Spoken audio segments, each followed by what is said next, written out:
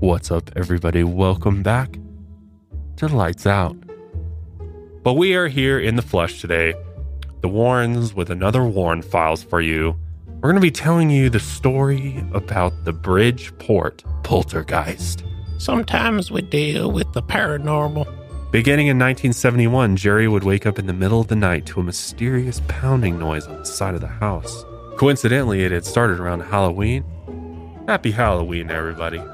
I need you to let me know that you believe in me. Does that mean we potentially have 10,000 Warren File episodes ahead of us? Do I look like I'm lying to you? This is all real. But oh, no. It was only the beginning. But they believed that what they were looking at was a manifestation of a demon.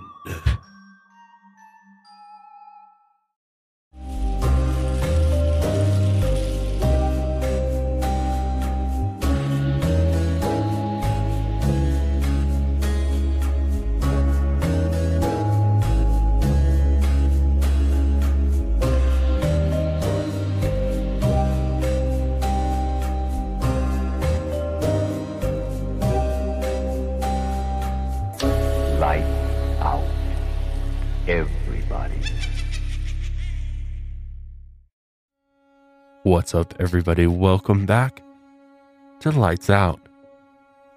I'm your host today, Ed Warren, joined by my supreme wife, Lorraine. What a compliment. I'll take that compliment, Ed. It's You're nice looking to beautiful, be here. honey. Thank you. You're looking a bit dry.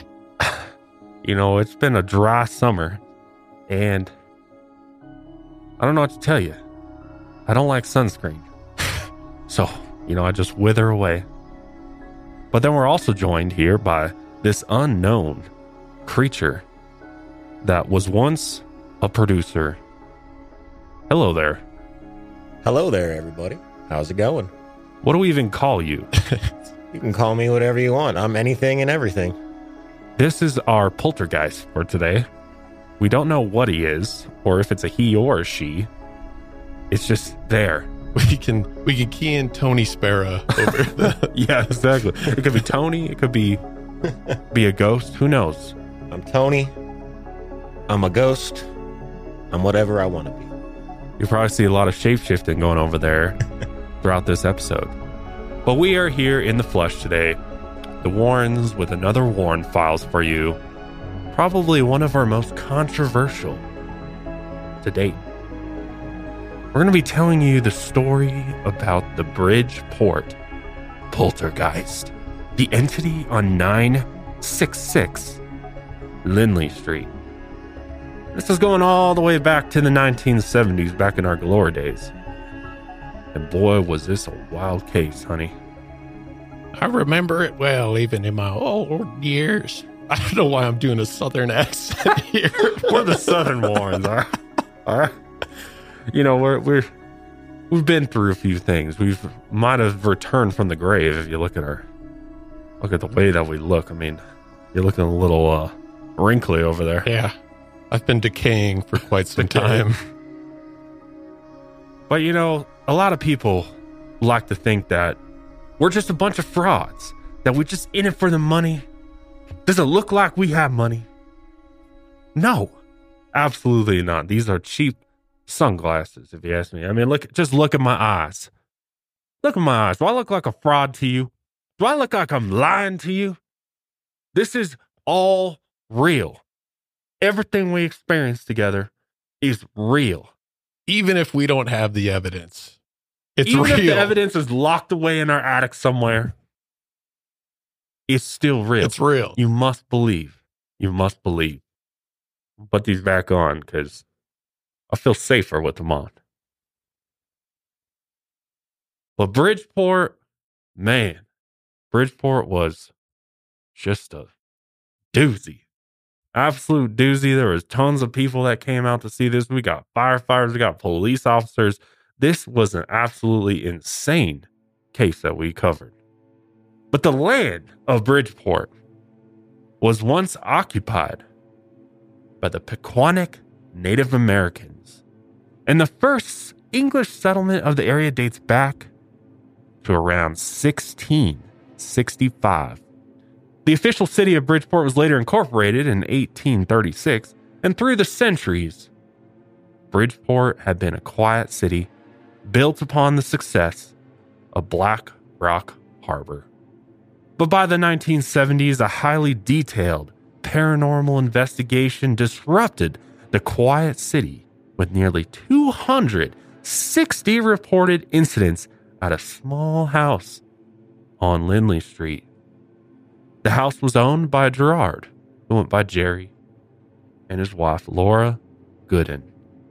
Jerry had lived in Bridgeport his whole life.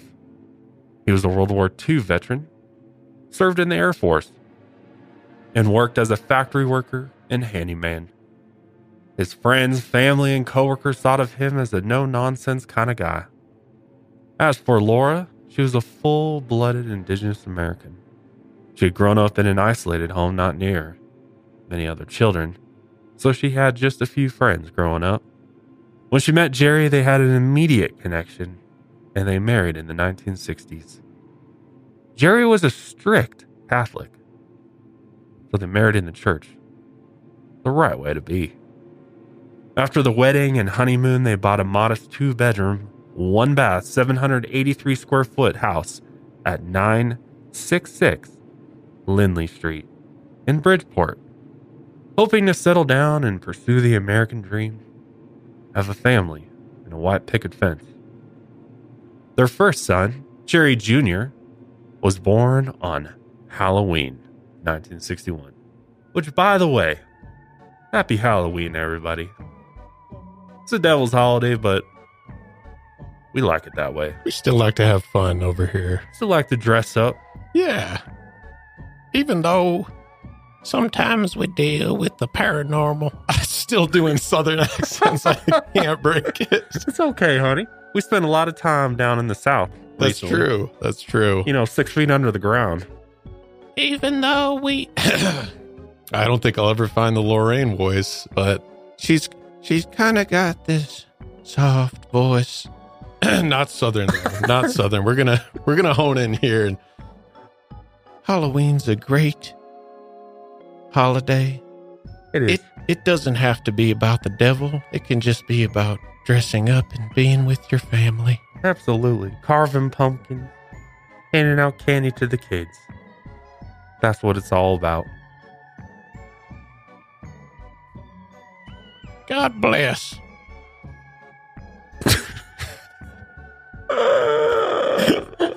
Oh, man. This is going to be funny.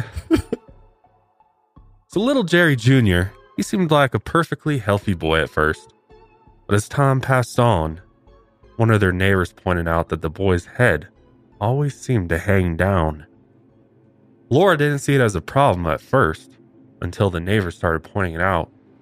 After taking Jerry Jr. to the doctor, they confirmed it was nothing to worry about. But just 6 months later, little Jerry Jr.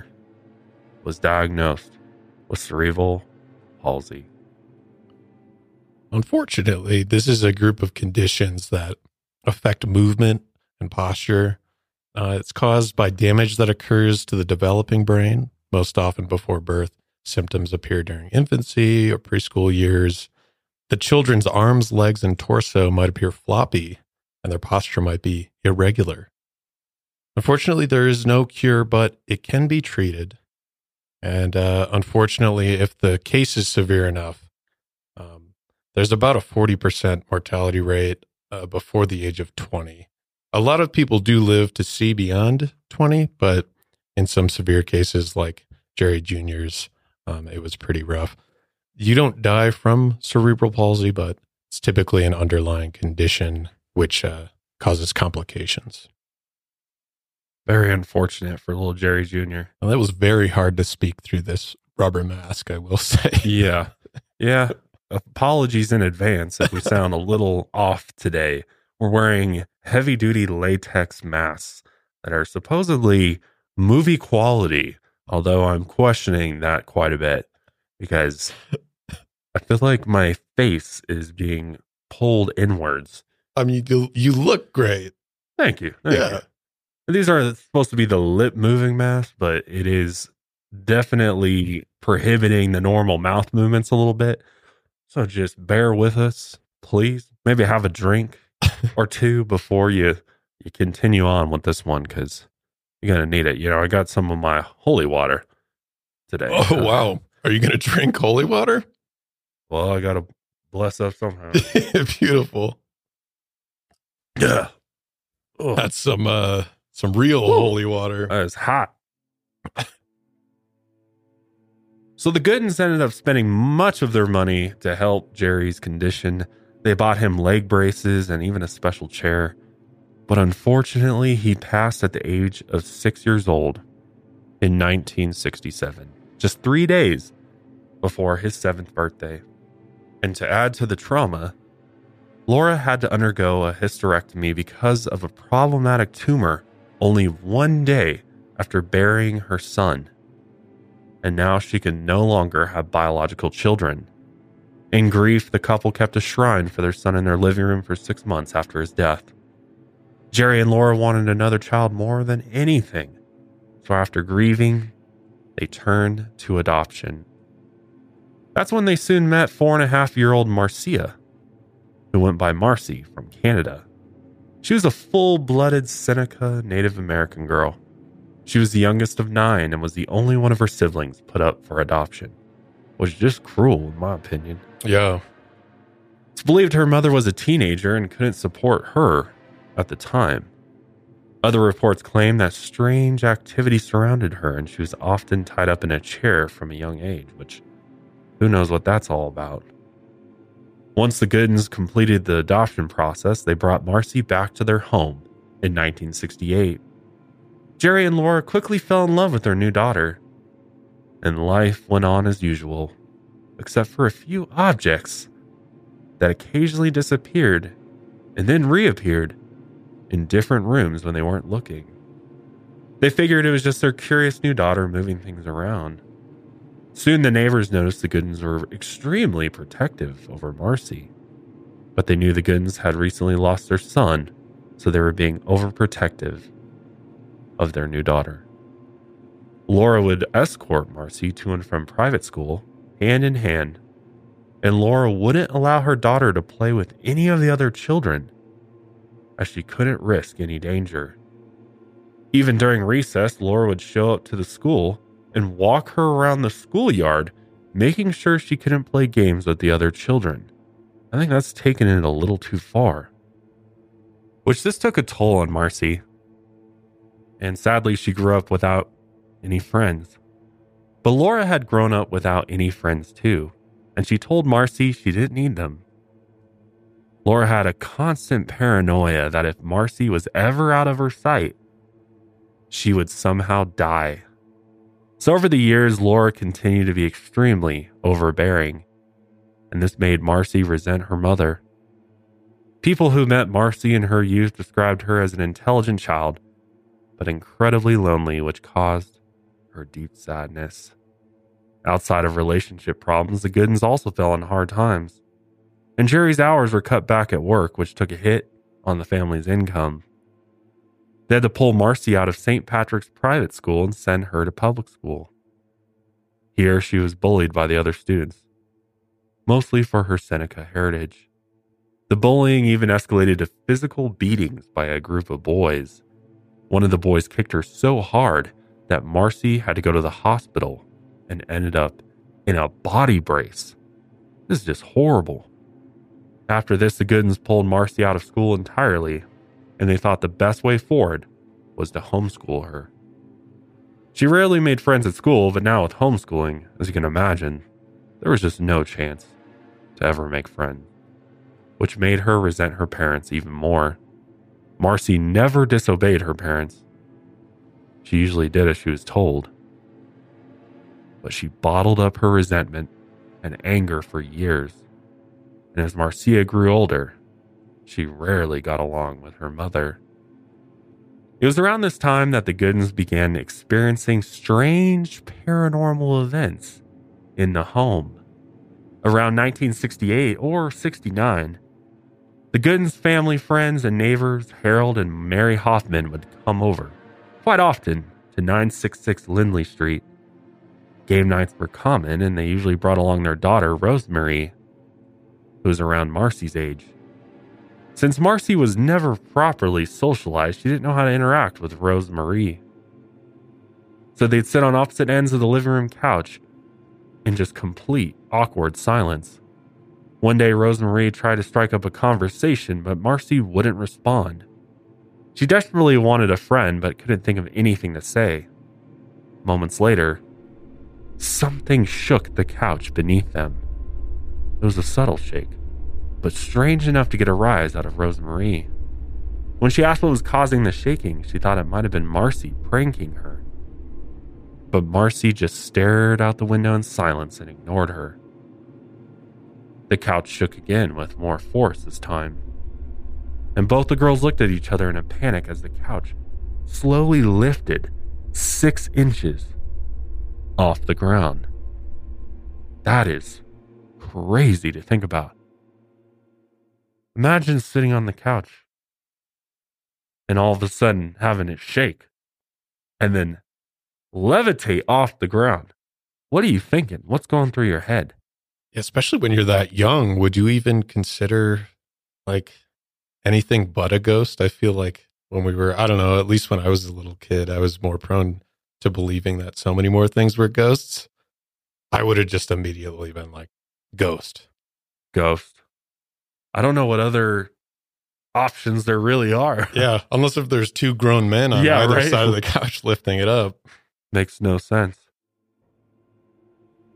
So after levitating off the ground for a second or two, it slammed back down. The sound of the slam and the girl shrieking made the adults rush to the living room. Everything looked normal when they got there, so they shrugged it off. At the time, no one understood what horrors were about to infest the Gooden home. But the silver lining was that Marcy now had a friend. Their strange experience with the paranormal in the living room brought Marcy and Rosemary closer. And Rosemary became the only person Marcy ever considered as a friend. The paranormal events only got more intense as time went on. One afternoon, the Hoffmans came over to the house again. Rosemary went to find Marcy in her room. When she opened the door, she saw Marcy sitting with her legs crossed and rocking back and forth. And to her, it looked like she was in a trance. As Rosemary got closer, she could hear Marcy whispering in an unknown language. After a moment, Marcy snapped out of the trance. She explained that she had been speaking with her grandfather, who was supposedly a respected chief at her old reservation. He was angry that the Goodens had taken her away from her Seneca people. But several years passed without any more incidents. But Marcy's resentment grew. Beginning in 1971, Jerry would wake up in the middle of the night to a mysterious pounding noise on the side of the house. It sounded like someone banging on a door or the walls. Maybe someone was throwing different sized rocks at the house. Or maybe it was just noise from the construction at the nearby St. Vincent's Hospital about a block away. But he couldn't exactly identify where the noises were coming from. And if it was construction, why were they working in the middle of the night?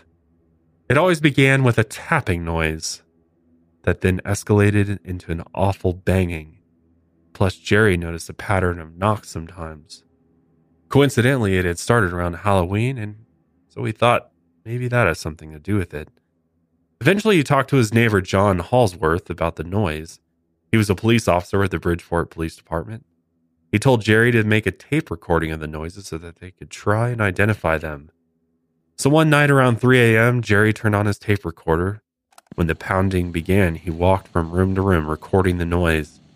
When he played it back for the police department, they listened to the sounds. The pounding was almost rhythmic at times, but nobody could identify what or where it was. Even some city engineers listened, but they couldn't figure it out, and they had no idea what Jerry was experiencing. The recordings apparently also picked up the sound of furniture moving through the house, and at some point the noise in the house finally stopped. Jerry realized that around the same time, one of the neighbors had recently moved out of the neighborhood, so he thought maybe they were the ones responsible for the noises. But soon the banging returned, and it continued on and off into 1974. And this was the year more strange things began happening in the Gooden family home. One fall evening, the Goodens were relaxing in their living room when suddenly Laura shot up from the couch and pointed at the window. And that's when both of them saw what looked like a disembodied human hand pressed against the glass. They went to inspect from the outside, but of course no one was there. Another night, 3 distinct knocks came at the front door. Laura went to answer it, but again no one was there.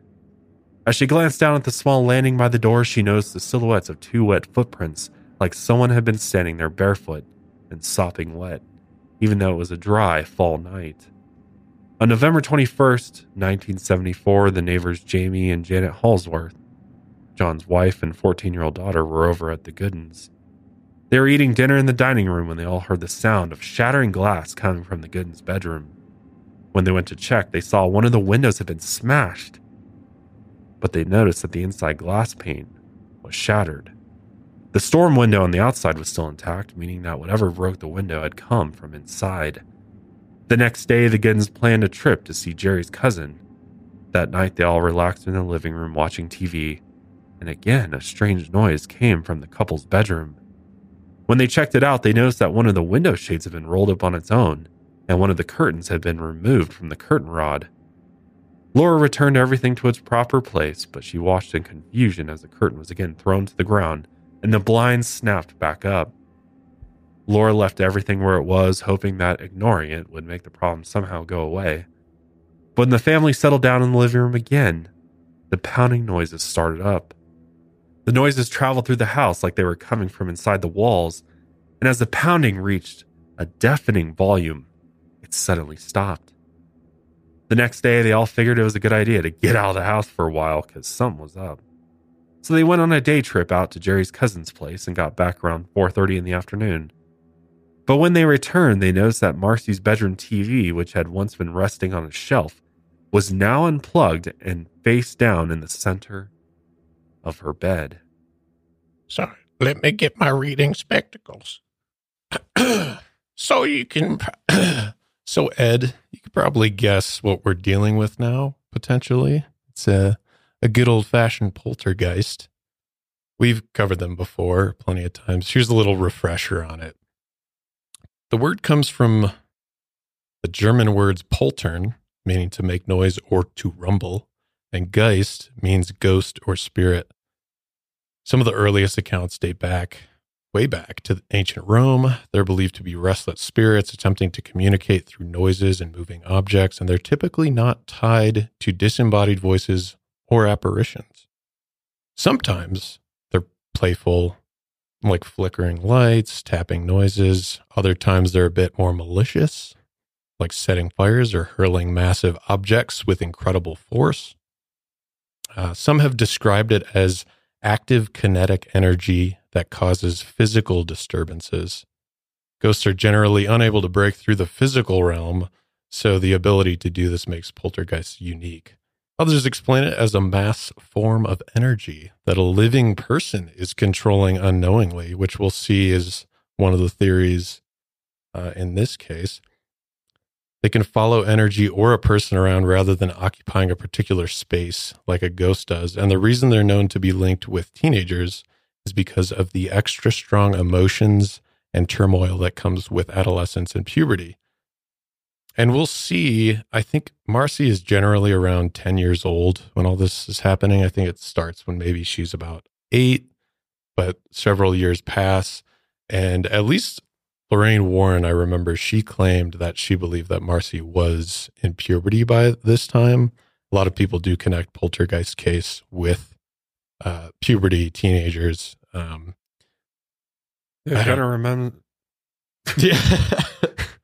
Them hormones are flowing. The hormones are flowing. It kind of reminds me of the Enfield case. Yes, exactly. Janet. Mm-hmm. It's kind of similar type of vibe going on here. With all that said, we'll see there are some different theories surrounding the case.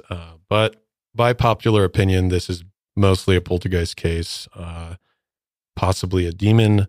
Some think it might be an interdimensional being. Some think it has something to do with the multiverse. We'll get into that a little bit later. Multiverse. Yeah. Trippy.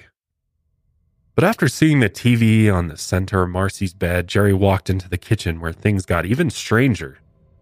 Dishes floated out of the kitchen sink and smashed themselves into the walls and floor one by one. Then a set of kitchen knives slipped out of the knife block on their own and aimed their blades straight at Jerry. The knives launched towards him like spears, but he was able to duck down towards the floor. They flew above his head and stuck themselves in the kitchen door behind him. Laura then entered the kitchen after hearing the commotion. The kitchen settled down for a moment, and they thought it was all over. They tried to go about their day like nothing had happened, and Laura brought several bags of groceries in and set them on the kitchen table to unpack. Then the kitchen table elevated into the air like it was being lifted by invisible hands and flipped over. All the fresh food crashed into the kitchen wall. Laura watched as the refrigerator began hovering a foot off the floor, and the heavy tube TV near the kitchen sink tilted on its edge and then crashed down on Laura's bare foot. Later that night, they were all getting ready for bed, and Marcy went in to use the bathroom when Jerry and Laura heard some commotion. They found Marcy covering her head with her hands, and several bathroom items were flying in the air above her at high speeds. But luckily, things settled down by 3 a.m. that night. They prayed that the strange activities were finally over and went to bed. But oh, no. It was only the beginning. By the next morning, Jerry went into the kitchen to make breakfast when he noticed the kitchen table had once again flipped over on its side, and the refrigerator had moved several feet. No.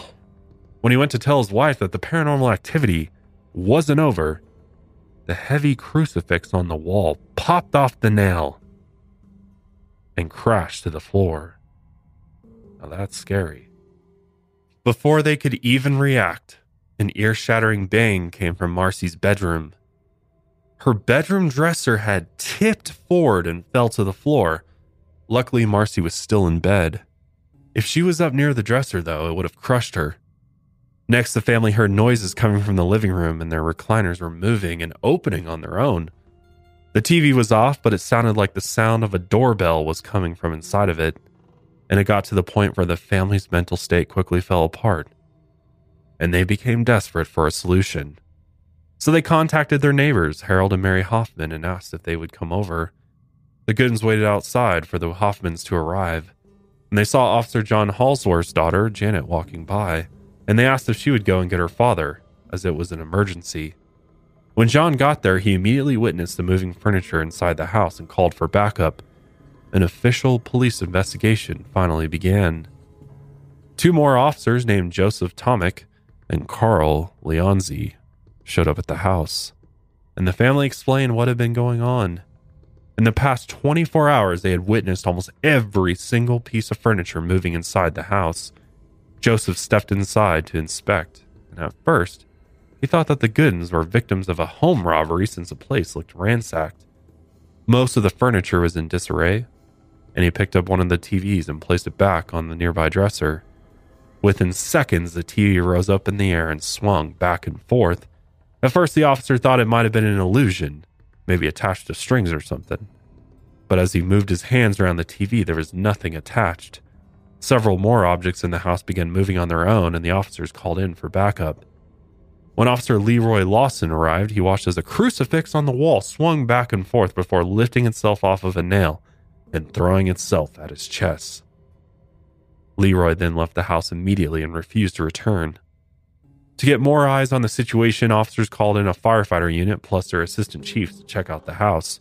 One of the firefighters, Jack Messina, witnessed a TV rising up off the dresser and falling to the floor.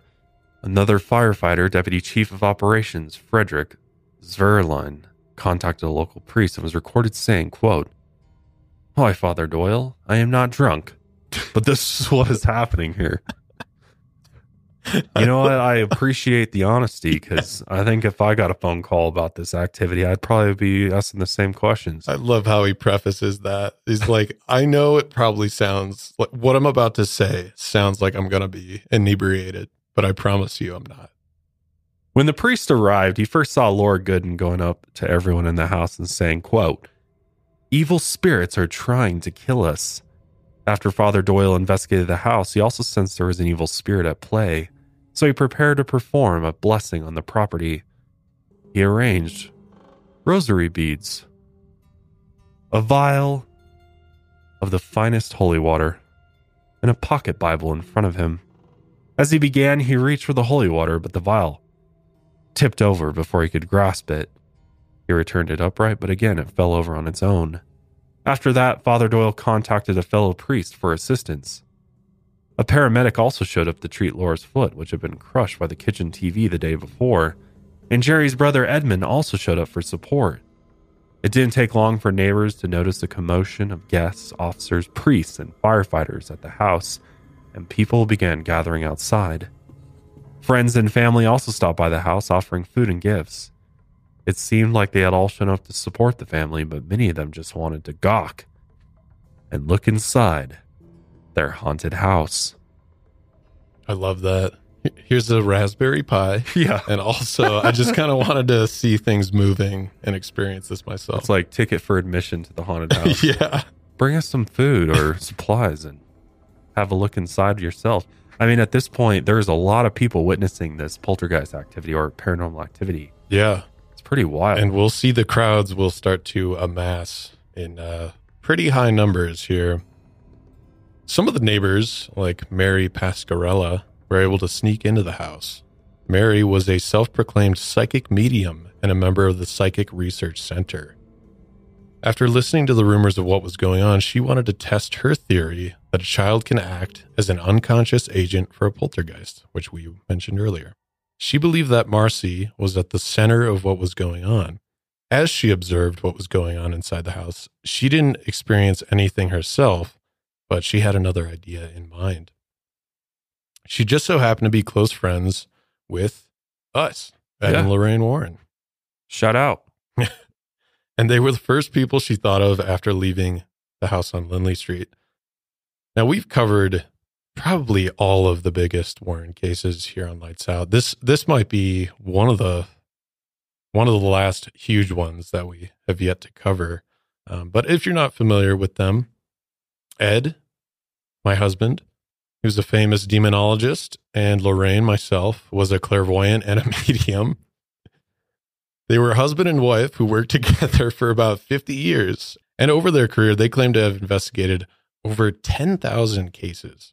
Can you believe that? 10,000 cases? Man. I mean, my God, how did we have time for anything else? Right? Does that mean we potentially have 10,000 Warren File episodes ahead of us? I guess we got to locate these lost archives. Yeah, seriously. We got a lot more to go. Yeah. So their one thing was that they never charged for their investigations. Instead, say that again. Yes, they never charged for any of their investigations. As far as we know. True. Instead, they made money mostly by giving lectures and licensing their stories, which is why, you know, they have the Conjuring movie universe and some of the Amityville horror series. So they made a lot of movies through that as well. And didn't they run a museum? Did they ever open that up? Yeah, we still have our museum. Yeah. It's still there. It's still there. But we don't let anybody just come and look at it. Which is kind of mind-blowing to me. I mean, you would think that if they just opened that to the public, they'd be making even more money. Right, yeah. But they don't, as far as I know. I don't get that. Sadly, Ed passed away in 2006. Rest in peace, Ed. After years of failing health, and Lorraine passed away in 2019 naturally in her sleep. They have left behind a controversial legacy. Many people have accused them of lying, being frauds, exaggerating things. And later in this case, we'll kind of get to see a good example of their controversies, potential lies and exaggerations. Don't say that. Don't expose us. Why are you exposing us I'm right just now? reporting what has happened. You guys can make your own judgments out there, but we will show someone accusing them of one more realistic problem, but some of the claims, some of the accusations against them, look, you're driving Ed to drink with these accusations. Come on, guys. You have to believe us. If you're watching this right now, I need you to let me know that you believe in me. Let us know your thoughts. Are we frauds or not? Yeah, we want to know. I believe we are doing the Lord's work And this is all 100% legitimate. But you tell us, are we just in it for the money? Or are we doing it to help these poor souls that battle with the forces of darkness day in and day out, that are tormented, that their homes are destroyed? You tell me. Get me fired up right now. But once Mary got home, she called the Warrens and told them what was developing in the quiet city of Bridgeport. The Warrens trusted Mary's judgment and believed there was some legitimacy to the paranormal case. Ed headed there for a preliminary investigation to see if Mary's story was true. And once he got to the house, Ed introduced himself to Jerry, who had never heard of the Warrens before. But at this point, Jerry was desperate for a solution, so he let the Warrens and their team have free reign over the house during their investigation. Let's take a little look at the archives here and hear what Ed first noticed upon entering the house. When I came over that hill onto Lindley Street, I seen numerous police and fire department vehicles, already a crowd of probably 200 people. I went in the house, and here were police officers, firemen, the Gooden family, neighbors, and it looked like somebody went through the house with a baseball bat, just smashed things off of the walls, knocked furniture over. Everybody was talking excitedly about the things that they had witnessed. There was a police officer there. I said to him, "Did you see anything?" "I certainly did," he said, "Mr. Warren. I seen that clock come off that wall." He said, "I seen those chairs in the living room topple over, move across the room. That was enough for me. I'm getting this from a police officer. This man is a credible witness." So I start interviewing the family. I talked to Mr. and Mrs. Gooden first. I got all of the information from them, how it happened, when it started. It actually started on Sunday or Saturday evening. They had come back from New York City. Mr. Gooden, Gerald Gooden, his wife, and their small daughter, Marcy.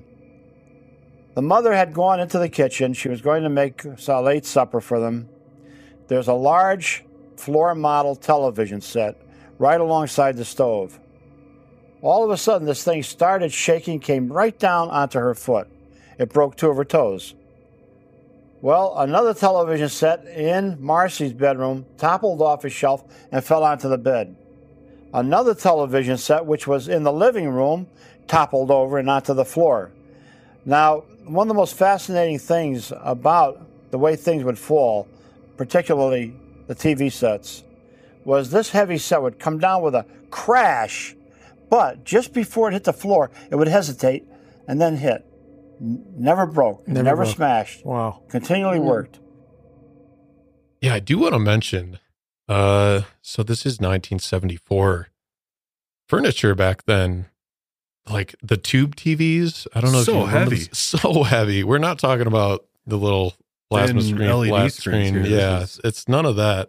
Those were incredibly heavy. I mean, my parents had one back in the day. Growing up, you probably had tube TVs in your house. Oh, yeah. Those suckers were massive. And just furniture, a dresser, it's not like that plywood IKEA furniture back then. No, this is like solid Particle wood furniture. board. Yeah, this is like solid oak. Yeah, so furniture. this is no joke when things are falling and smashing. I remember I had an old CRT up in my bedroom. I think I was like 16, and one day this thing came down because I was stupid. I had it on a little storage bin.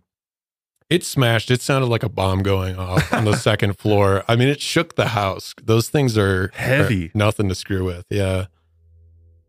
So Lorraine headed out from Monroe, Connecticut, where they lived at the time, and made her way over to Bridgeport to join Ed. Once she got to Lindley Street, she noticed a gathering of people outside the home that had grown by the hour. Once she finally got past the crowd and inside the house, the Goodens noticed that the Warrens had also brought along their associates.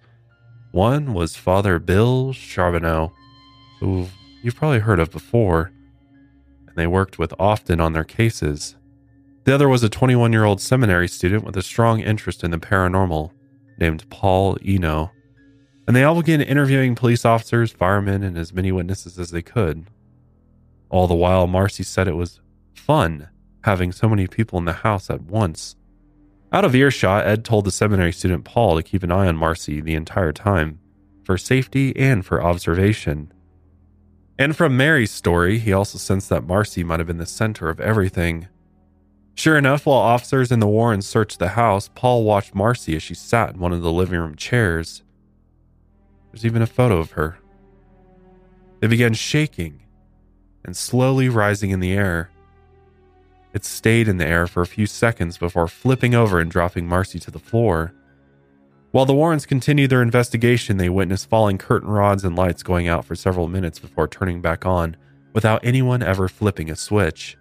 In the meantime, police contacted electric and plumbing inspectors to see if they could explain anything going on in the house, but none of them discovered anything of value.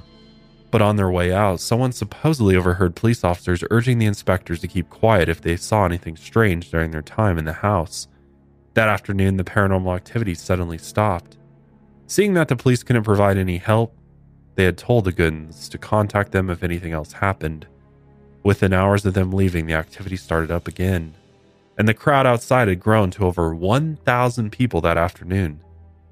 As the story of the haunted house on Lindley Street spread, more and more people showed up to the house.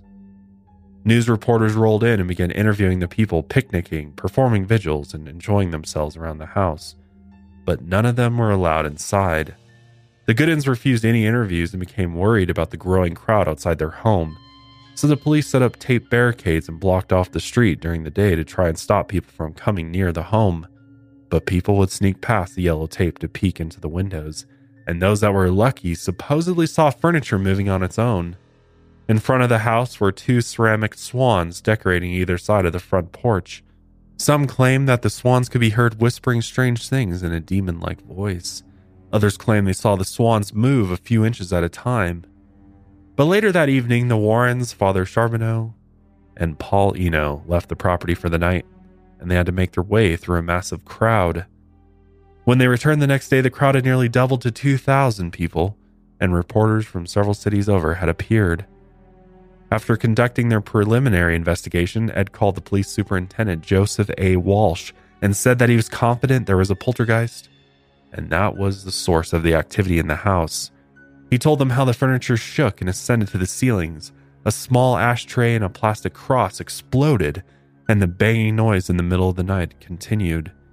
They even reported that some of the family cats were caught speaking to one of the policemen, and one of the Goodens cats supposedly said, "Bye-bye." And another cat spoke to one of the police officer's brothers. And another cat spoke one of the police officer's brother's name. Another time, Jerry believed he heard one of the cats speaking through the basement, asking to be let out. As for Lorraine, she was known to be hypersensitive to the paranormal. She was a clairvoyant, and usually she experienced a lot of things more so than the other people. So she immediately experienced severe nausea the first time she entered Marcy's room. While the Warrens later joined Paul Eno, Father Charbonneau, and the Goodens in the kitchen to discuss all that they found, they watched as a second-degree burn began to form on Lorraine's hand down at the bottom of her palm, kind of towards her wrist area. Here's Paul Eno, many years after the fact, talking about what he witnessed. Now, guys, we got there Sunday morning. One of the strangest things I've ever seen is this burn. There were, of course, usual, full of people. People were coming in and out, press, police. There was a cop about 400 pounds and 8 feet high standing in the kitchen. I was at the kitchen table. Lorraine Warren was here. There was somebody else here. There was a radio reporter who was doing this recording. And there was a neighbor as well. So there was, and I literally saw this burn. She went, "Ooh," and you'll hear it on the tape. And a white blister, second-degree burn, began to form on her, up near her wrist. So I've never seen that before, spontaneous burn. No one was smoking. There was no source of heat on that table. You know, people were drinking coffee, but that was it.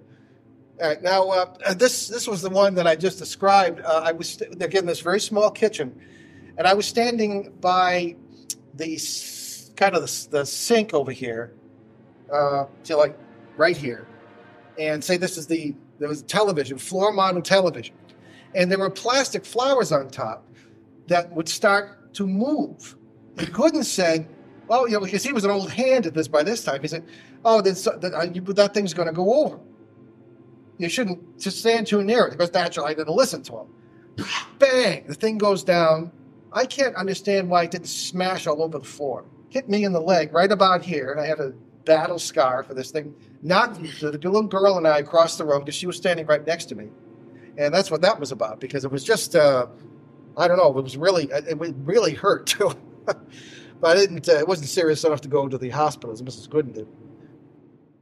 Whatever presence was in that house, especially the kitchen that was with them, disappeared after a moment. Paul Eno still talks about it to this day, and he's very adamant that what he saw was real. After they saw that burn mark appear on her hand, Ed and Father Charbonneau firmly believed that it wasn't just a poltergeist, but it was actually a demon that they were dealing with inside the home. What do you make of Paul Eno's story there? Him retelling it. He's super excited about it, and unfortunately, he comes off as the guy who would just, I feel like he just wants to believe, so he's gonna believe. Convincing himself. Yeah. But I know he was the witness to a lot of these events, because he was the one, even when the Warrens left the house at times, he was always watching Marcy, because that was his job, was to keep an eye on Marcy almost at all times. So he was a witness that saw the most things. So I don't know. What do you think of him? Did we ever get a picture of that burn on Lorraine's hand? No, of course not. As far as I could research, no picture. Dude, there's like no pictures of anything in this case, which I'll talk about my gripes later. Doesn't mean it's not real. Okay, True. Just because they don't want to share the evidence doesn't mean that it didn't happen. True.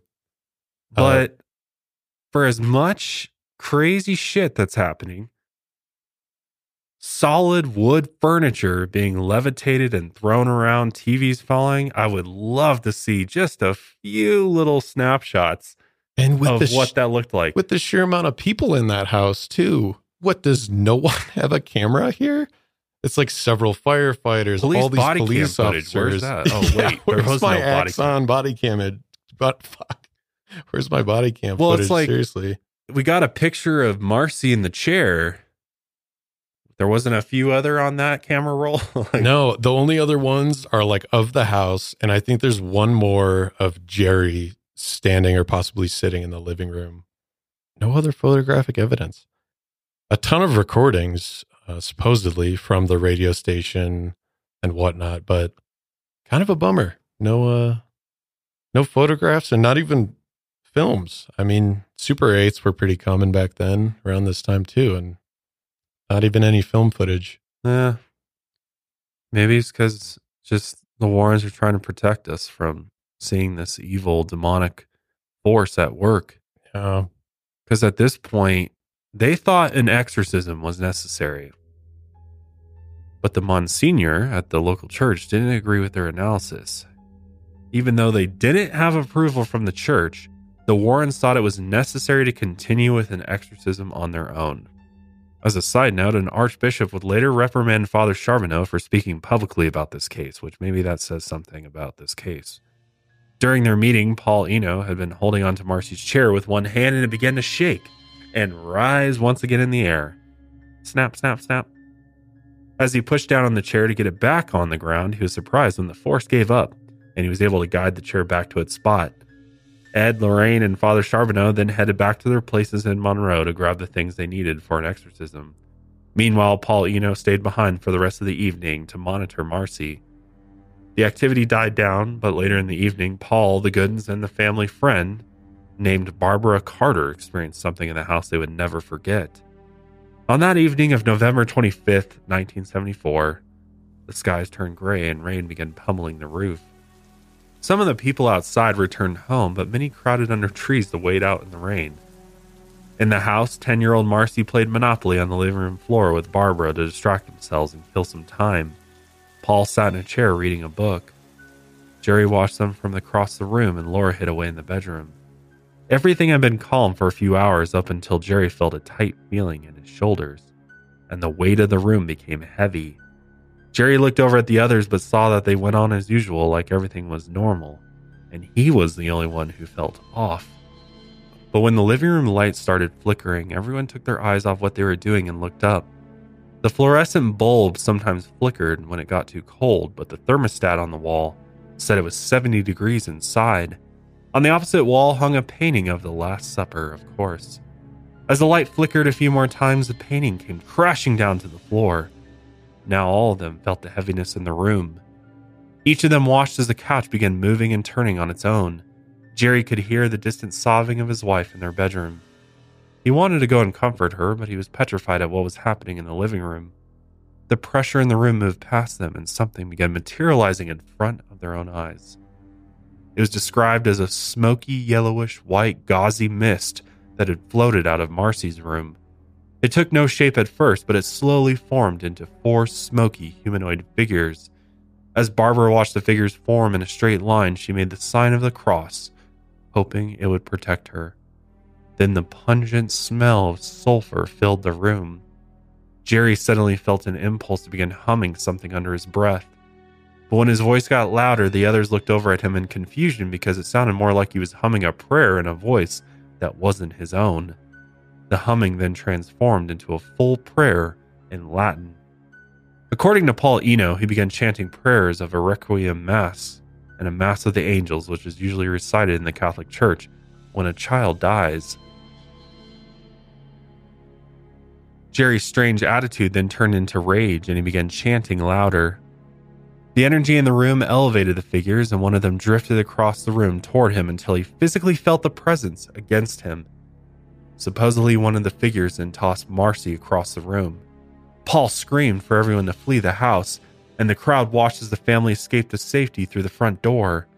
Paul then ran over to one of the neighbors' houses to call the Warrens, as well as the police. Here's Tony Spera reading police reports from that day, November 25th. And it's here it says it's City of Bridgeport letterhead, and it says to Captain Charles Baker from Patrolman George F. Wilson Jr., and it says reference, strange occurrences at 966 Lindley Street. And it starts out, sir, I was on patrol in A23 and went over to cover G35 on an unknown call at 966 Lindley Street. Upon my arrival, we found the inside of the house looking as though someone had completely ransacked it. Mm-hmm. We were then advised by the people that strange things were happening, furniture moving, things falling from the walls, etc. At this time, I entered the kitchen and saw the refrigerator actually leave the floor approximately 6 to 8 inches and move towards me a couple of feet. I then went into the living room and saw a chair bounce around. I, at this time, attributed these strange things to something natural, such as gas or termites, so I called the radio room to send some inspectors from the fire department to check the house. The fire department arrived, checked the house, and stated there was nothing wrong with the house that they could find, and they left. I was in and out of the house all day for different reasons and spent approximately 4 hours total in the house. During this time, I observed several strange things happen. Of these were the following. I saw a large TV slowly make a 90-degree turn away from us and face a wall. A bureau bounce on the floor a couple of times. A crucifix nailed to the wall vibrate and pull itself off the wall. A picture on the wall fell and nearly struck my partner, Patrolman Leroy Lawson. 3 different reclining chairs bounced around, changing positions in the room. And a large clock on a shelf in the kitchen fall to the floor. And the last sentence is, all of the preceding is what I actually saw inside of 966 Lindley Street. Respectfully submitted, Patrolman George F. Wilson Jr. Tony, read Lawson. Is this Lawson's report? The next report is also a police report by... This is interesting. By Patrolman. It says to Captain Baker from Patrolman Leroy Lawson, and then the subject, it says, haunted house. Mm-hmm. Sir, while on patrol in car A23, my partner and I went to 966 Lindley Street to cover G35.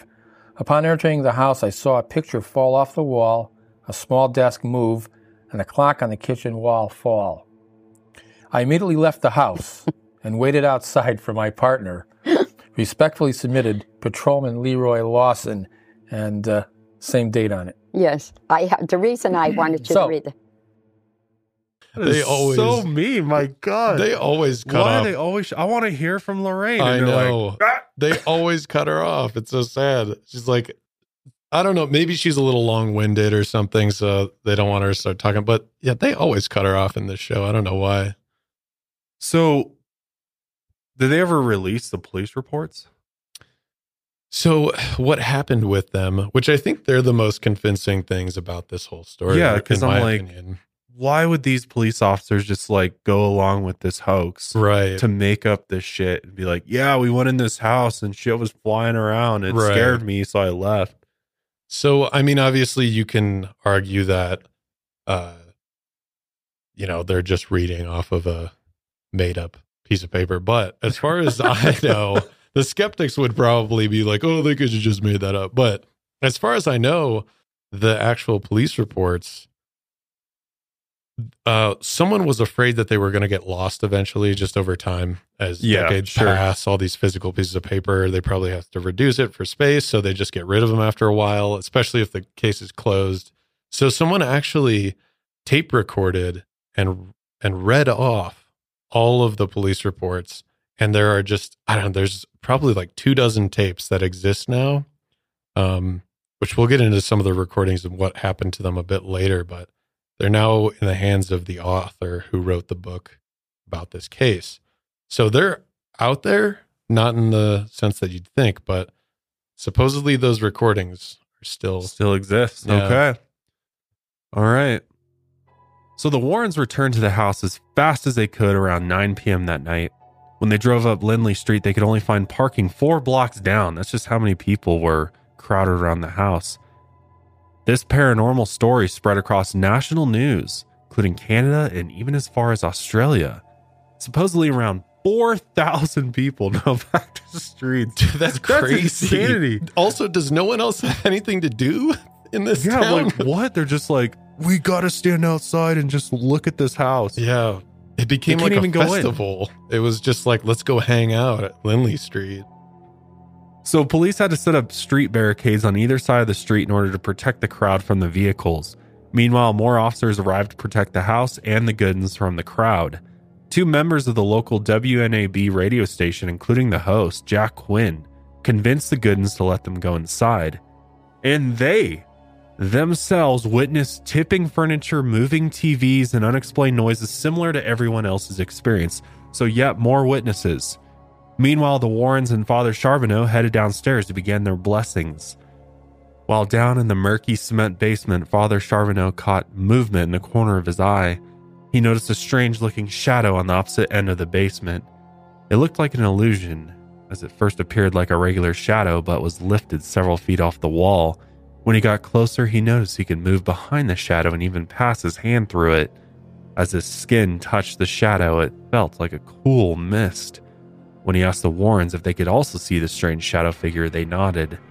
Not only could they see it, but they believed that what they were looking at was a manifestation of a demon. So here's where the case goes off the rails. Okay, party pooper. I am just reporting the facts here. Sorry if actually Officer Mike Costello is the actual party pooper here. Okay. By the evening of November 26th, Officer Mike Costello, he took over the shift of watching the house. And his shift actually ended up changing the course of this entire investigation, which we'll see there are actual layers to this investigation and why it closed. But while he was sitting there in the living room with the Goodens, he noticed something odd happening with the recliner that Marcy was near. But he figured it was just Marcy messing with it. Not long after, 2 other officers knocked on the front door. Jerry and Laura got up to answer it and began speaking with the officers. So with all their heads turned, Mike watched as Marcy stretched out from the recliner, pushed the living room TV so it lightly bumped into Jerry's leg. And she didn't realize that Mike had been watching her. When Mike asked why she pushed the TV, Marcy just said, She wanted to see how the demon would respond. And with that, Mike thought he had cracked the case. It was Marcy the whole time? So Mike became certain, just from witnessing this, Mike was now certain that Marcy had staged everything in the house.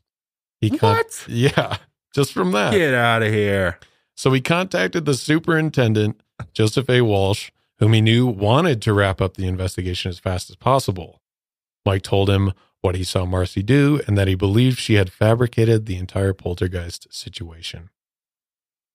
The superintendent then told Mike to interview the girl and try to get a confession out of her.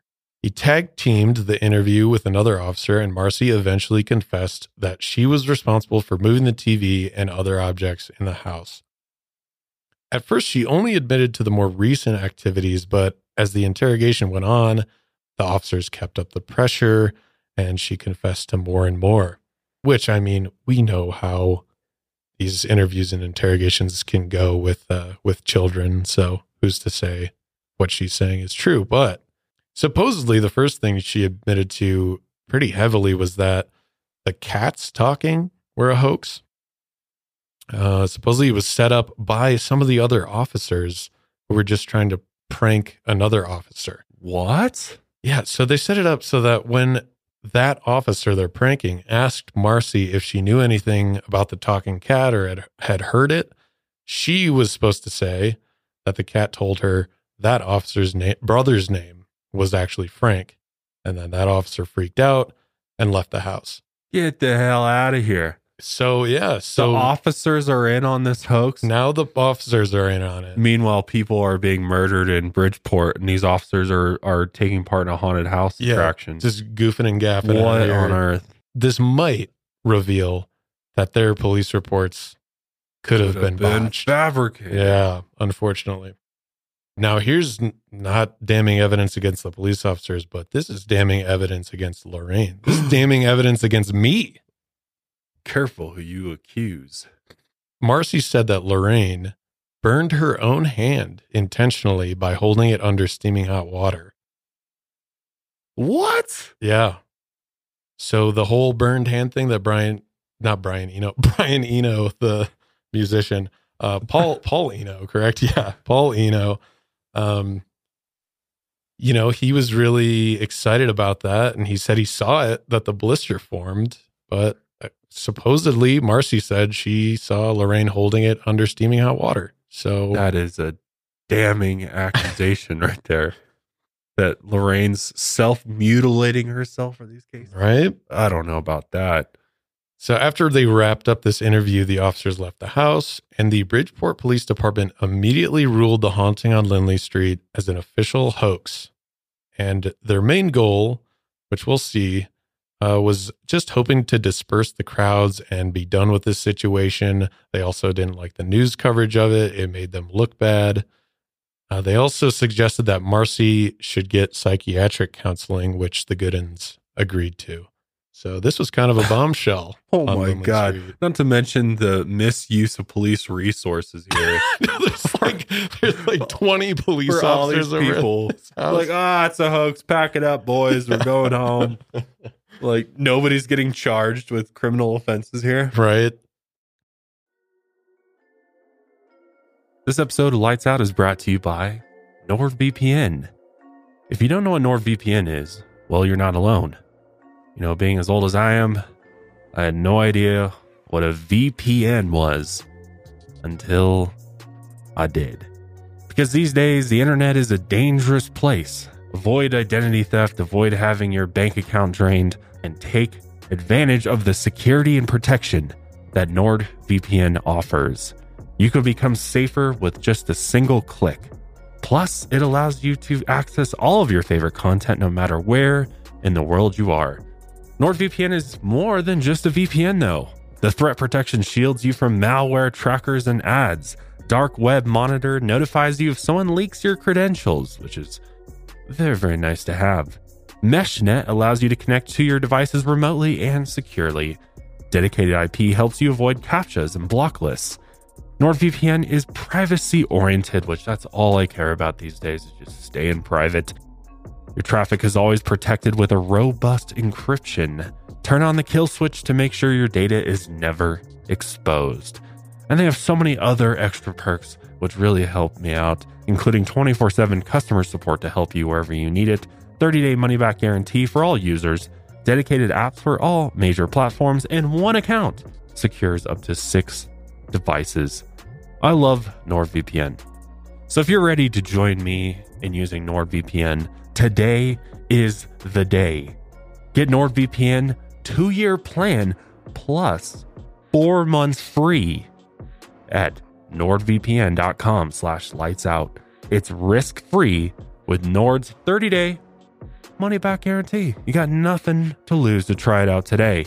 Get NordVPN's 2-year plan plus 4 months for free here at nordvpn.com/lightsout.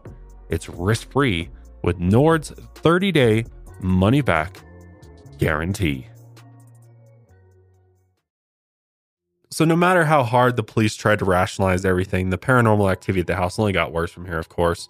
Thousands of people had gathered on Lindley Street at the height of the investigation, and now that the police tape and barricades were removed, the crowd pushed in towards the house and onto the lawn.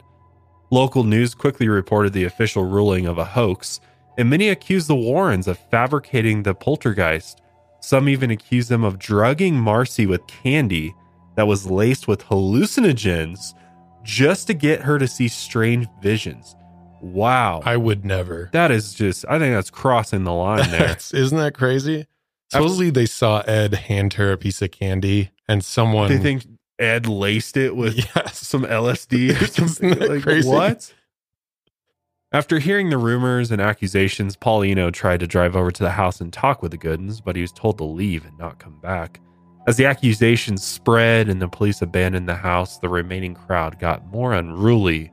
Some locals broke pieces of paint off the ceramic swans as souvenirs or tore off branches from the nearby trees. Some even grabbed at Marcy and tore a pocket off of her shirt when she was outside the house. On the evening after the Goodens returned from Thanksgiving dinner, Jerry noticed a smell of smoke inside the house. 3 suspects were arrested and 2 were charged with attempted arson. So people are just taking this to the next level. They're still believing that there is something demonic in this house that they must destroy. The men who were charged made the excuse that they were just trying to cleanse the house. It was crimes like this that the police department was afraid of, and a big reason they closed the investigation in the first place. Police also knew that they still had an obligation to protect the family, even though many believed that the poltergeist story was a hoax. So they kept someone posted at the house at all times until the crowd thinned out over the next few days. Meanwhile, the Warrens had quite a few accusations made against them. And here's what Ed had to say about it being declared a hoax. Sorry, we're not going to hear from Lorraine. Just of course. Ed. Just Ed. We only care about what Ed has to say. So let's hear from Ed. On the radio it was a hoax. The little girl did it. A 90-pound, 10-year-old child could move a 450-pound refrigerator 2 feet away from us and we wouldn't see how she did it. Police officers seen it. They experienced it. They wrote down the reports. But Chief Walsh, who was a superintendent at that time, made it his business to make sure that he was going to call that a hoax. He called up the media, told them that the little girl was a ventriloquist, that it was her that was projecting this voice around the cat. What? That both Father Charbonneau and I and other investigators and people heard. This is a materialized larynx, which usually occurs in what we call poltergeist cases. Now, I understand why he called it a hoax, to get rid of 15,000 people.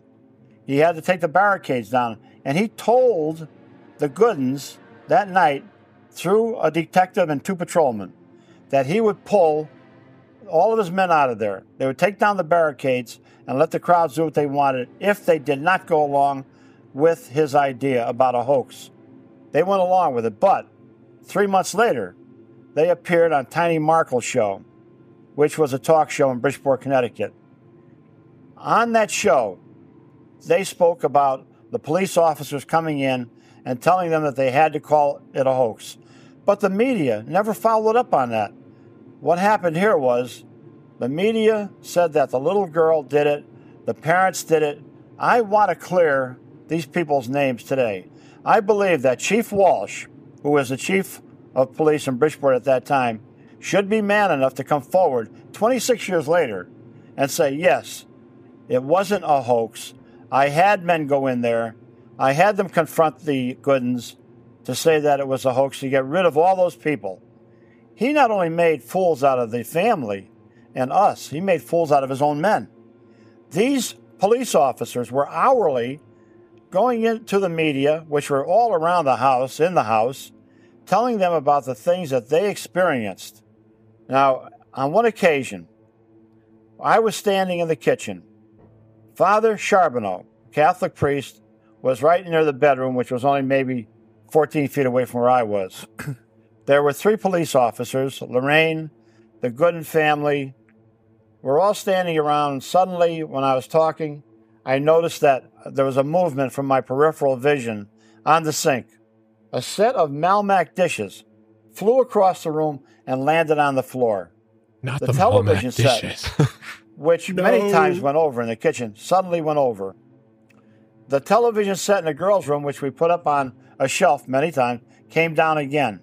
A crucifix, which was on a wall, was made of plastic, just burst. This was one incident. Didn't you say that somebody, well, I don't know if it was the chief or not, said about you giving the girl a special lifesaver? Oh, yes. Oh, yeah. What happened there? I had lifesavers in my pocket. I took the lifesavers out. I took one, and little Marcy Gooden was looking at me. Was I not going to offer this child a lifesaver? So you offered her a Here, lifesaver. Marcy. Later on, the chief of police told the Goodens that I gave her some kind of magic candy that would put her into a trance. Oh. And that I could go up into Monroe, Connecticut, And controller. from my house, 20-some miles away, and that I could move all these things in the house. If I could do that, Tony, I would be the one that would be getting the write-up, not the Really? Goodens. Yeah, you'd be like a It was, magician. it was ridiculous. But I wish this man would come forward and tell the truth. I mean, I know he's an old guy today. What has he got to lose? Chief, come forward. Tell the truth after all these years. You've made fools out of your own men. You made fools out of us. All the investigators that went in there, the firemen. Chief Swirling of the fire department walked in there and seen 3 huge reclining chairs jumping around and piling up on top of each other. Reporters went in there, seen things, heard things. I have all of these accounts. I have all the interviews on tape, just as I did 26 years ago. You have audio tape of the police officers? I don't have audio. I have the video. No, yeah, I do have audio. I don't have any videotape. No, there was no video then. But There were so many witnesses to this Just let experience. Lorraine- You know, I think it was Please shut up probably the most immediately. important Good God. Poltergeist case.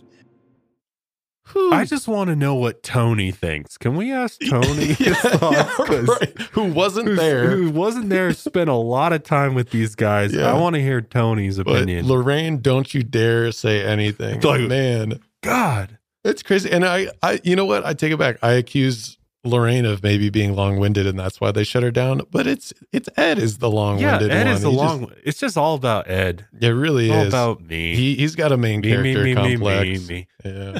I'm the cool one. I'm the demonologist. You're just the The clairvoyant. just the clairvoyant medium woman. Yeah. Man, justice for Lorraine, really. It does seem justice for Lorraine. Seriously, it does seem like Ed's a bit egotistical. He's got his ego knocked down a few notches by the fact that Superintendent Walsh won't back him up. Yeah, he was mad. He's You could tell pissed. he was getting a little agitated, even just in the interview. It's like, you made us look like fools and all your men. Yeah.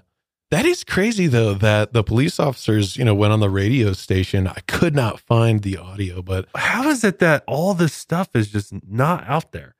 dude, it makes no sense. And it's just like, because it's that long ago that it's hard to that's probably keep a track part of it. And like, And I know a lot of it is the author has, which we'll get into, William Hall, supposedly has he's some of the holding evidence. hostage a lot of this.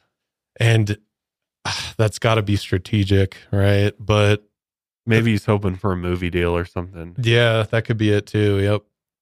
But as far as like, they even claim like, oh no, there was no video footage or whatever like that. And I'm like, Yeah. well, whose fault is that? Really? Yeah. My God. With all the people in that house. But yeah, you can see Ed's riled up. Ed's not happy. And he even called out Chief or Superintendent Joseph A. Walsh. Unfortunately, he has passed away last year in 2022. He never came forward.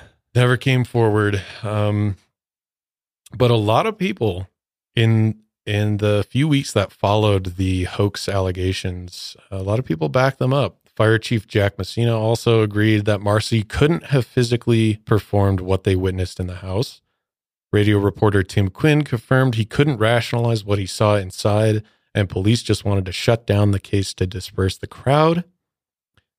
The final call to claim it was a hoax was just the means to an end to basically get the crowd to disperse, because obviously they saw some people getting unruly. I also think Ed might have misspoke here. He said there was 15,000 people. That's not true as far as the reports 15,000 people would be like a damn concert. Yeah. Or like a football stadium. I think he meant to say there are 15,000 people in the neighborhood who lived there, but not present on Lindley Street. Officer Joseph Tomick also stood by his claims that he had seen bizarre things in the house and couldn't explain them. He also defended the Goodins and said there was no way they could have fabricated what he had seen inside. Another officer supported those statements. Officer Charles D'Amato was quoted saying, quote, here's a good one. Either it's for real or all of these people are in a conspiracy against me to make me believe. The little girl couldn't do this all by herself. They all belong in jail, just like Watergate. The mother was a complete believer. If she was putting on an act, it's the best act I've ever seen. That's pretty good. Wow. Also topical, calling out Watergate. Paul Eno was another supporter of the poltergeist being real. He was later actually expelled from seminary school before he could even be ordained as a priest. And it was mostly, as far as what he said, it was because of his strong interest in the paranormal. He continued to give lectures for many years on the Lindley Street haunting after the fact. I'm not sure what he's up to today, but he was a staunch supporter that there was something paranormal going on. He actually did not believe it was demons or spirits or a poltergeist at all. Interesting. So here's his theory, which I think you'll get a kick out of. In sum, he believed that different levels of consciousness are layered between the multiverse. Different realms and planes of existence collide or overlap every so often. He called these entities on Lindley Street, quote, multiversal parasites. They fed off the negative energy of the household, and he could actually feel them enter and exit rooms of the house, even if they didn't move anything at all. I like this theory. Yeah. He also Much more believed that plausible. Yeah, right. He also believed that Marcy never actually confessed to seeing Lorraine pour hot water on her right arm. That was just a myth, I guess, and possibly the police were fabricating things. So a lot of pointing fingers here. Who's lying, who's not? It's hard to say. Paul also claimed he was there at the kitchen table, saw the wound formed before his eyes, and there is supposedly tape recorder evidence somewhere out there by the radio station crew that was also in the kitchen at this time of him calling out the heat blister as it was forming. The recording is supposedly in possession of the guy I mentioned earlier, author William J. Hall. He's the author and magician who wrote The World's Most Haunted House, which was about the Lindley Street haunting. William supposedly also has recordings of the original pounding noises that were recorded by Jerry, which was a reel-to-reel that was about 9 hours of audio. And he also supposedly has the recordings of all the police reports that someone read out, which I talked about earlier. There's a picture of the supposed recordings that he has. Supposedly in that book, there was a URL to a recording of something of the pounding noises, I believe. Couldn't find it. If anyone out there can find it, shoot me the link. We'd love to post that. I couldn't find it for the life of me. And it seems like his old website doesn't even exist anymore. So I don't know what he's out of the game. Yeah. So after the official ruling of a hoax, the Goodens told the Warrens never to return to the house again. Damn. Oof. They believed Marcy was telling the truth about Lorraine burning herself with hot water, and they also discovered that Ed had been using their home phone to contact the press to get more media attention surrounding the house. Yikes. Come on, Ed.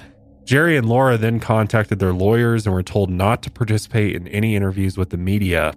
Pressure from the local news soon died down, and the locals that had gathered around the house eventually went home. But now the Goodens had more problems than ever. Jerry got harassed at work and constantly bothered by his coworkers about the poltergeist. And since he still wasn't making that much money, they struggled with fixing the home and replacing the items that had been broken. Even though the strange events had died down, the paranormal activity never completely went away. After about a week or two, on December 10th, 1974, the Goodens packed up for a trip and headed to New York. The house was in perfect order when they left, and when they returned, it was half destroyed. Furniture was turned over, including the TVs. The ornaments on the Christmas tree had fallen to the floor, and they found their favorite statue of the Virgin Mary on the floor, with the thumbs detached. They had partially believed that Marcy was behind the strange activity in the house, but now they knew for certain that wasn't possible. Even some of the officers posted at the house admitted to the Goodens that they heard strange things going on in the house after it was ruled a hoax. The Goodens had also recently gotten a new dog, hoping it would bring some comfort to the household. But some nights the dog would bark at nothing at all, like something invisible was present inside the house. Laura soon believed that the entity was getting more powerful, and she soon became paranoid that the demon, or whatever was in their house, had the goal of killing them all. They asked Father Doyle, the local priest, if there was anything they could do, and he told them he was in the process of trying to approve an exorcism of the home under church authority. But sadly, it was never approved. Eventually, a different paranormal investigator reached out to the Goodens by phone on December 16th. And who was that? So sadly, the Warrens are now out of this investigation. They're being replaced by a man, Boyce Beatty. He was a systems analyst. I think he worked for an insurance company, and he was a self-described, quote, parapsychologist by avocation. He specialized in, this is quite a long list, pretty nutty stuff that he was into, which is cool. Astral travel, psychic healing, Kirlian photography, I think I'm saying that right, which I didn't know what it was. It's photographic techniques used to capture the phenomenon of electrical coronal discharges. Don't even ask me what that is. I don't really understand it. And he was also really obsessed with clinical death experiences, especially focusing on whether you can even get proof that the consciousness survives death. And I wonder if that maybe plays into the photography he was interested in, if he could actually physically capture the consciousness maybe leaving the body or something happening. But that's what he was interested in. He was a smart guy. He graduated from Princeton University and studied in a parapsychology laboratory at Duke University after he graduated. This new investigation on Lindley Street would become known as the Duke University investigation. And whatever he researched, he usually brought a team with him. And many of the team members, including himself, were involved in the Academy of Religion and Psychical Research in Bloomfield, Connecticut. On December 18th, Boyce and two team members were invited to the house on Lindley Street, and they began their investigation, but under one condition. They all agreed to keep their investigation private and out of the media. The team had already contacted Ed Warren, and he told them everything he knew. They also worked with a few police officers from the Bridgeport Police Department and a police official who was partially responsible for closing the investigation. The police were more comfortable working with Boyce and his team because there would be no media coverage and no massive crowds outside the home. One police official even admitted that he was under pressure by his superiors to close the investigation, and they had pressured Marcy for a confession so they could close the case to avoid public scrutiny. Over the next several weeks, Boyce and his team inspected the house and witnessed paranormal events similar to the ones before. And by January 1975, they finished their investigation, and they even conducted a series of psychological tests on each family member and concluded that they were all of sound mind.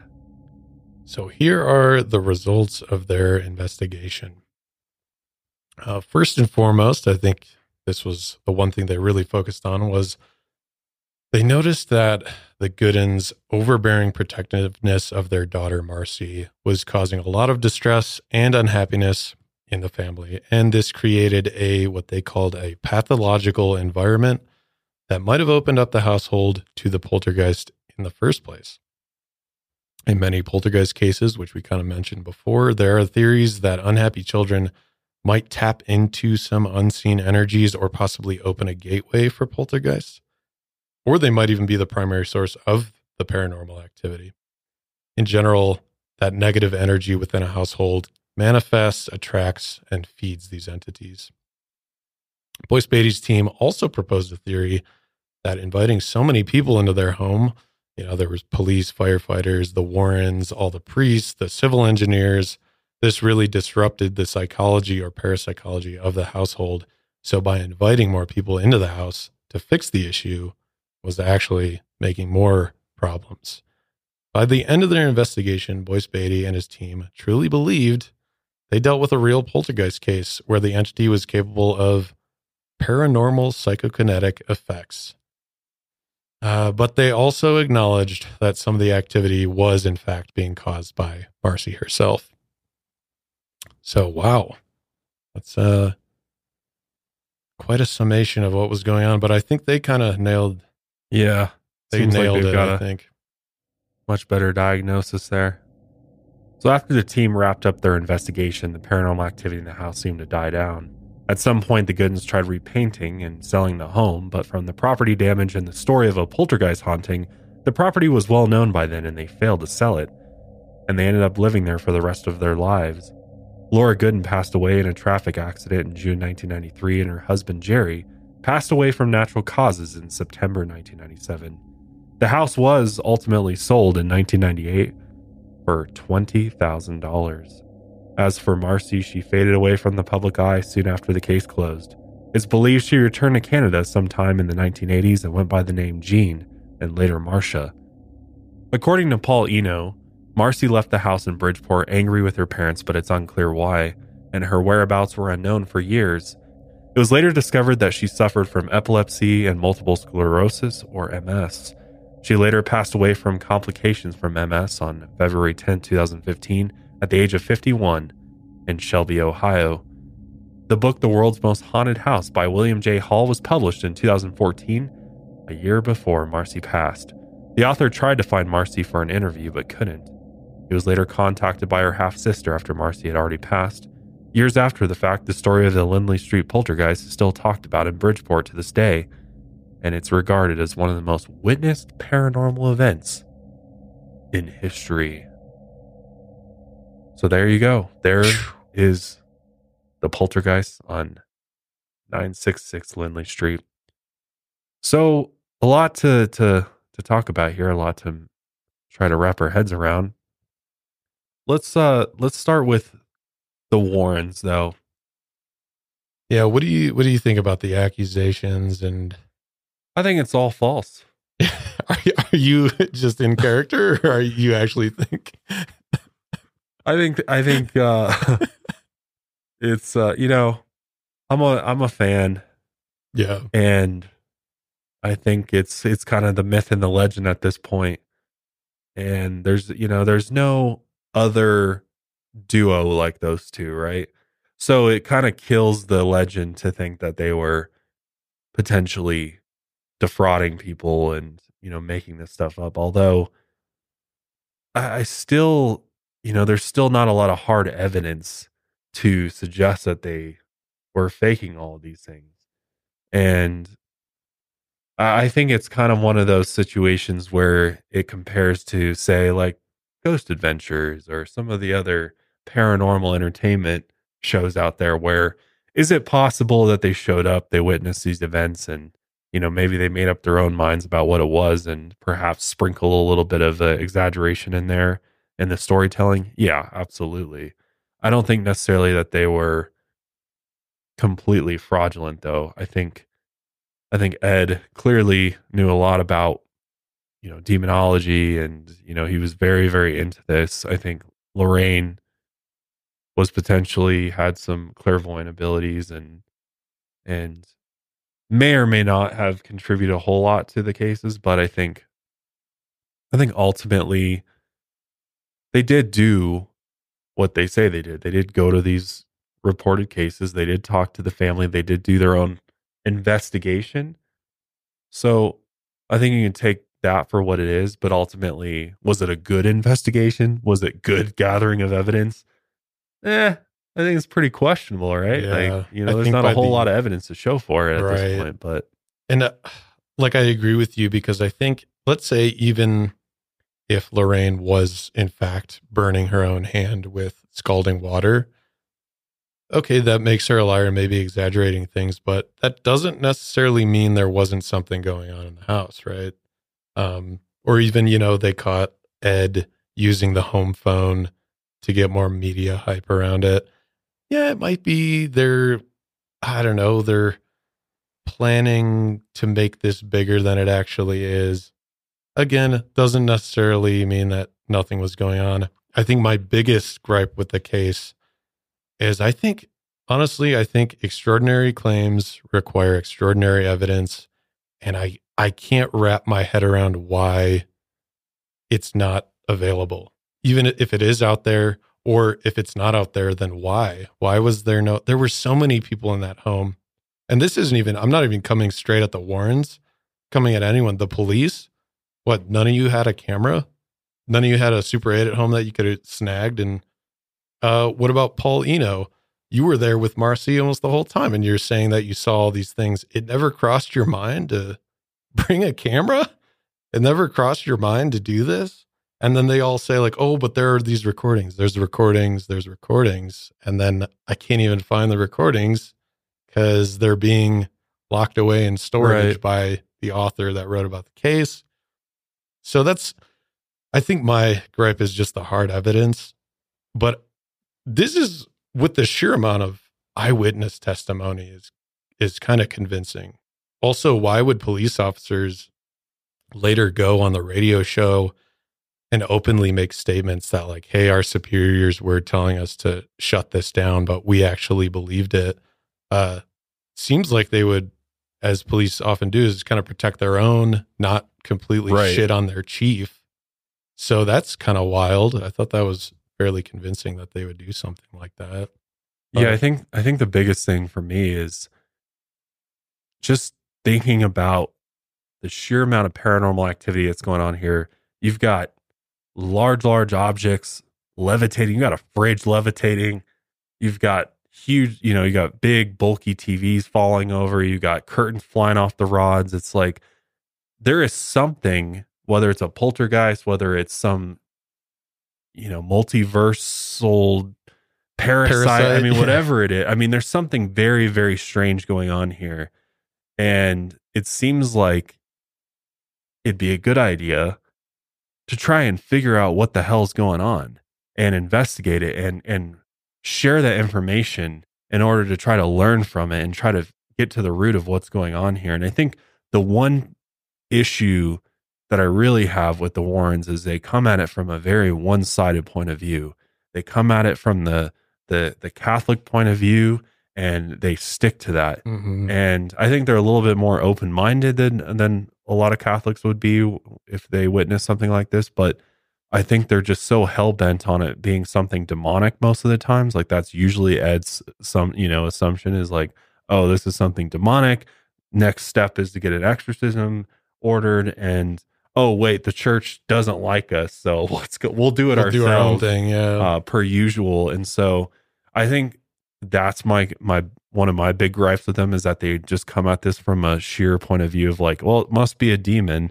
So, and maybe sometimes they fabricate the evidence to support that so that they can then be the heroes at the end of the day. It's kind of like the classic good versus evil superhero story of like, oh, Ed and Lorraine Warren swoop in and they saved the day.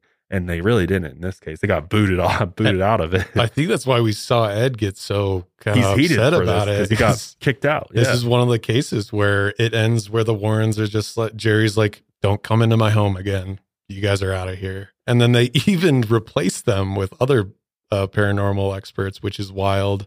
And I appreciated that second investigation a bit more because they were at least open to the idea, accepting that there's a little bit more nuance to it. It's like, hey, we know that Marcy was probably moving these objects to some degree. We're not saying, because they even admitted, we also think it's a poltergeist case. But also, we know that there was a lot of turmoil within the relationships of this household, and that could have contributed to a lot of what was going on. So I appreciated that. And like you were saying, I think Ed and Lorraine go in there with maybe some preconceived notions. Totally. That it's a Catholic lore-based demon, right? And it's nothing else, right? And it's like another one to add to their, repertoire. Yep. And if we get more media attention on this, guess whose names are going to pop up in that article? Yep. The Warrens are. It's like advertising for themselves, and this is how that they didn't charge, but they manipulated the situation to get more press for themselves, so that they're a household name. I mean, look at us now. We're talking about them years and years later, and they're continuing to make films about these guys. These guys are infamous to some extent, because we're still talking about them. We're still telling their stories. So they did a good job at marketing themselves and really sucking us in to the lore that is the Warren files, and all of these stories that they proclaim are real and truly real paranormal experiences that they had. And I think it's so compelling. It's like any good story, it sucks you in, and you get so like just blown away by what's going on, that and they're such likable people. I mean, for the most part. I mean, Ed in this one, I started to turn a little bit on him because he's shutting down Lorraine so much. Like, shutting down Lorraine, yeah. But it's like, I think people really like couples too. There's something relatable about they're kind of a power dynamic between the two of them, and I think they knew that worked. At least, even just narratively, I think they knew that worked. A couple who wouldn't be interested in that. It's kind of interesting. But Danny, what are you thinking over there, Mr. Key in, man? Mr. Lime Green? Where do you stand on the Warrens in this? I mean, this case. I definitely think this case is a bit more nuanced than some of the previous ones, like Austin was saying. Like Marcy, was definitely playing into a little bit, having fun with it, but she's also a kid. So, but yeah, I don't think she can move a huge fridge, TV, all these things. As far as the Warrens go, I think maybe they started off having good intentions, but as their careers went on, they really were kind of pining more for that hero complex and selling themselves in the media. Oh, especially. Yeah. And I think, as with him using the home phone to get more media attention, he kind of lost himself in the spectacle of the thing instead of like actually trying to help the family. Because if there was 2,000 people outside that front door and he was still calling people to come in, it's obvious he cared more about what was going on outside the house than what was going on inside the house. So whether or not they're a fraud, I don't know. But I do think if they did start out genuine, they lost themselves by the end of their careers. Yeah. That's also what bummed me about this case. It's like, we have the Warrens that are pushing their narrative, and then we have even the police who are pranking each other and doing bullshit in the house. And in the meantime, there's this family in turmoil that people are just exploiting, and everyone's just having a good time. The crowds show up.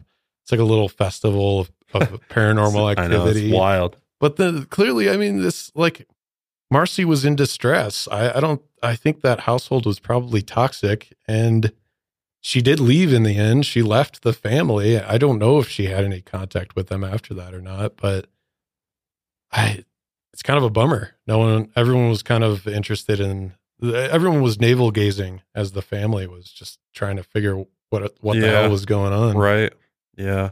That's unfortunately what happens in these situations, is that it's the family that suffers in these cases ultimately, because, Ed and Lorraine, they kind of swoop in and, get their 5 minutes of fame, and then they're like, all right, good to go. We did on to the next one. Yeah. Let's take a prop. This family has to deal with living in this town. The poor dad goes back to work, is harassed, because it's sad. Honestly, it's a sad ending to this one, because they never really could move on from this. It just kind of tainted their lives. There's no resolution. They only sold that house for $20,000 because I think I saw one photo of the house after they had passed.